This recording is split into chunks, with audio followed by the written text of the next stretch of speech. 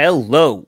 Welcome to a Roto Slapper special edition. Going to do a quick hitter for you here. We're going to go over my top 10 rookies for redraft fantasy football. Again, redraft, not dynasty. So this means 2023 impact for your fantasy teams. So let's get into my top 10 rookies right now. Number one, the no-brainer. You know who I'm going to say. Yes, it's Bijan Robinson. Look, the Falcons were a great rushing attack last year. They also led the NFL in rushing attempts at 559. They were third in rushing DVOA. Tyler Algier was, the sixth ranked running back per PFF. So they didn't even need Bijan Robinson, but they go get Bijan Robinson, and it's a nice little luxury pick for them. And he's absolutely going to be a bell cow monster and a bona fide RB1 top 5 pick in redraft. Boom. Easy one for that. 2, Jahmyr Gibbs. Now, where he went in the real draft, that one was a little questionable. And people questioned Detroit a little bit on that pick. But fantasy-wise, great landing spot for him. 115 targets went to the Lions' backs last year. DeAndre Swift, who's now in Philly, got 70 of them. That role should immediately go to Jahmyr Gibbs. In addition to that, I see him sharing the rushing load with David Montgomery. So even if he doesn't get the goal line looks, Gibbs is set up to make an immediate impact. He's an RB2 for me. Number 3, Jordan Addison. Minnesota ranked third in pass attempts per game in 2022.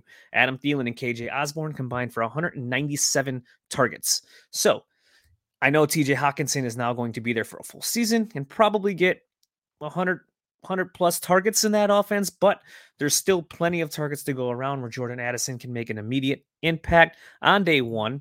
And it might be a little bit bold of me, but I think he could creep towards the 100 target range. And I do think he supplants KJ Osborne for the number 2 role in that offense.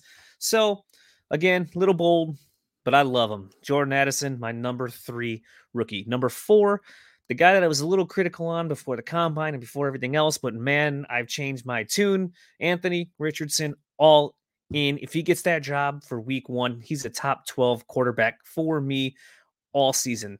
I'd still probably take him as QB 18 because he is going to get that job from Gardner Minshew at some point, and that rushing ability is just oozing fantasy points. We've seen it with Justin Fields a year ago. Even if he struggles throwing the football a little bit, it won't matter because the rushing floor that he brings you and some of those large weeks he could have is just too tantalizing to pass up. So again, gets that job week 1, top 12 quarterback for me. Number 5, Devon Achane. Miami is just assembling the fastest offense ever. So they go get the fastest running back in the class, a guy who just oozing upside. And if anyone can use him right, it's Mike McDaniel. So I think he is going to fit that scheme. McDaniel's going to use him well. And no offense to Mostert or Jeff Wilson, but yeah, you know what I'm saying. Number 6, Quentin Johnston. The Chargers were second in pass attempts per game last year. And in steps Kellen Moore now. So that's probably not going to change, but the overall left end offense should get better.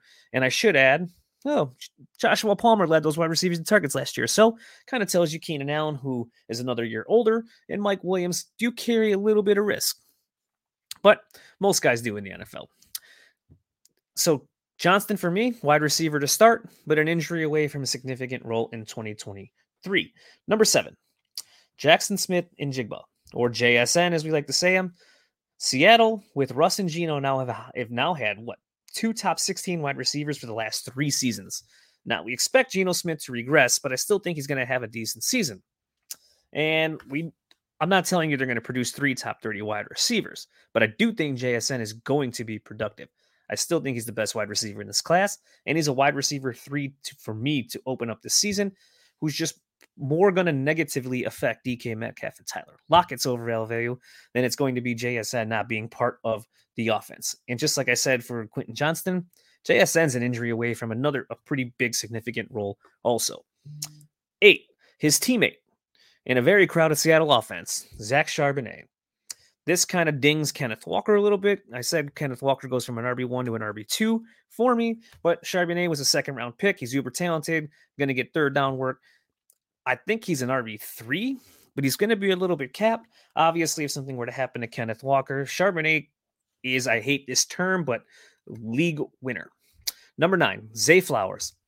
Baltimore, pretty good long-term spot for him. 2023, just a little more Harriet. With the addition of Odell Beckham, he could be third and fourth in targets. Now, Todd Monken should uptick the passing volume a little bit, but I don't think Lamar is going to be slinging that rock 580 times this season. So I prefer him to move into the second or third in line for targets in this offense. And it can happen because I think there is enough question marks around Odell Beckham and Rashad Bateman that Flowers could just supplant both of them and end up 2 in the pecking order by the end of the season. But you're going to have some patience for him. And there's a chance that it might not happen. But it's a good dynasty spot and could be a pretty good landing. It could be a pretty good spot for 2023 still. Number 10, Kendre Miller. Alvin Kamara facing the possible suspension, as we know, from the Las Vegas incident. And if he does miss significant time, 6-8 weeks or so, Miller's a top 40 back to me alongside Jamal Williams. So top 40 back gets you in the top 10 for me on this list. And that about wraps up the top 10 rookies for Redraft Fantasy Football. Thank you all for watching. Stay tuned to the Bloodline Entertainment Network for all of your fantasy football needs, all of your wrestling needs, all your entertainment needs, all your sports needs, all the needs that you need, period. Again, that is the Bloodline Entertainment Network. I am Streets, the Roto Slappers. We'll see you next time.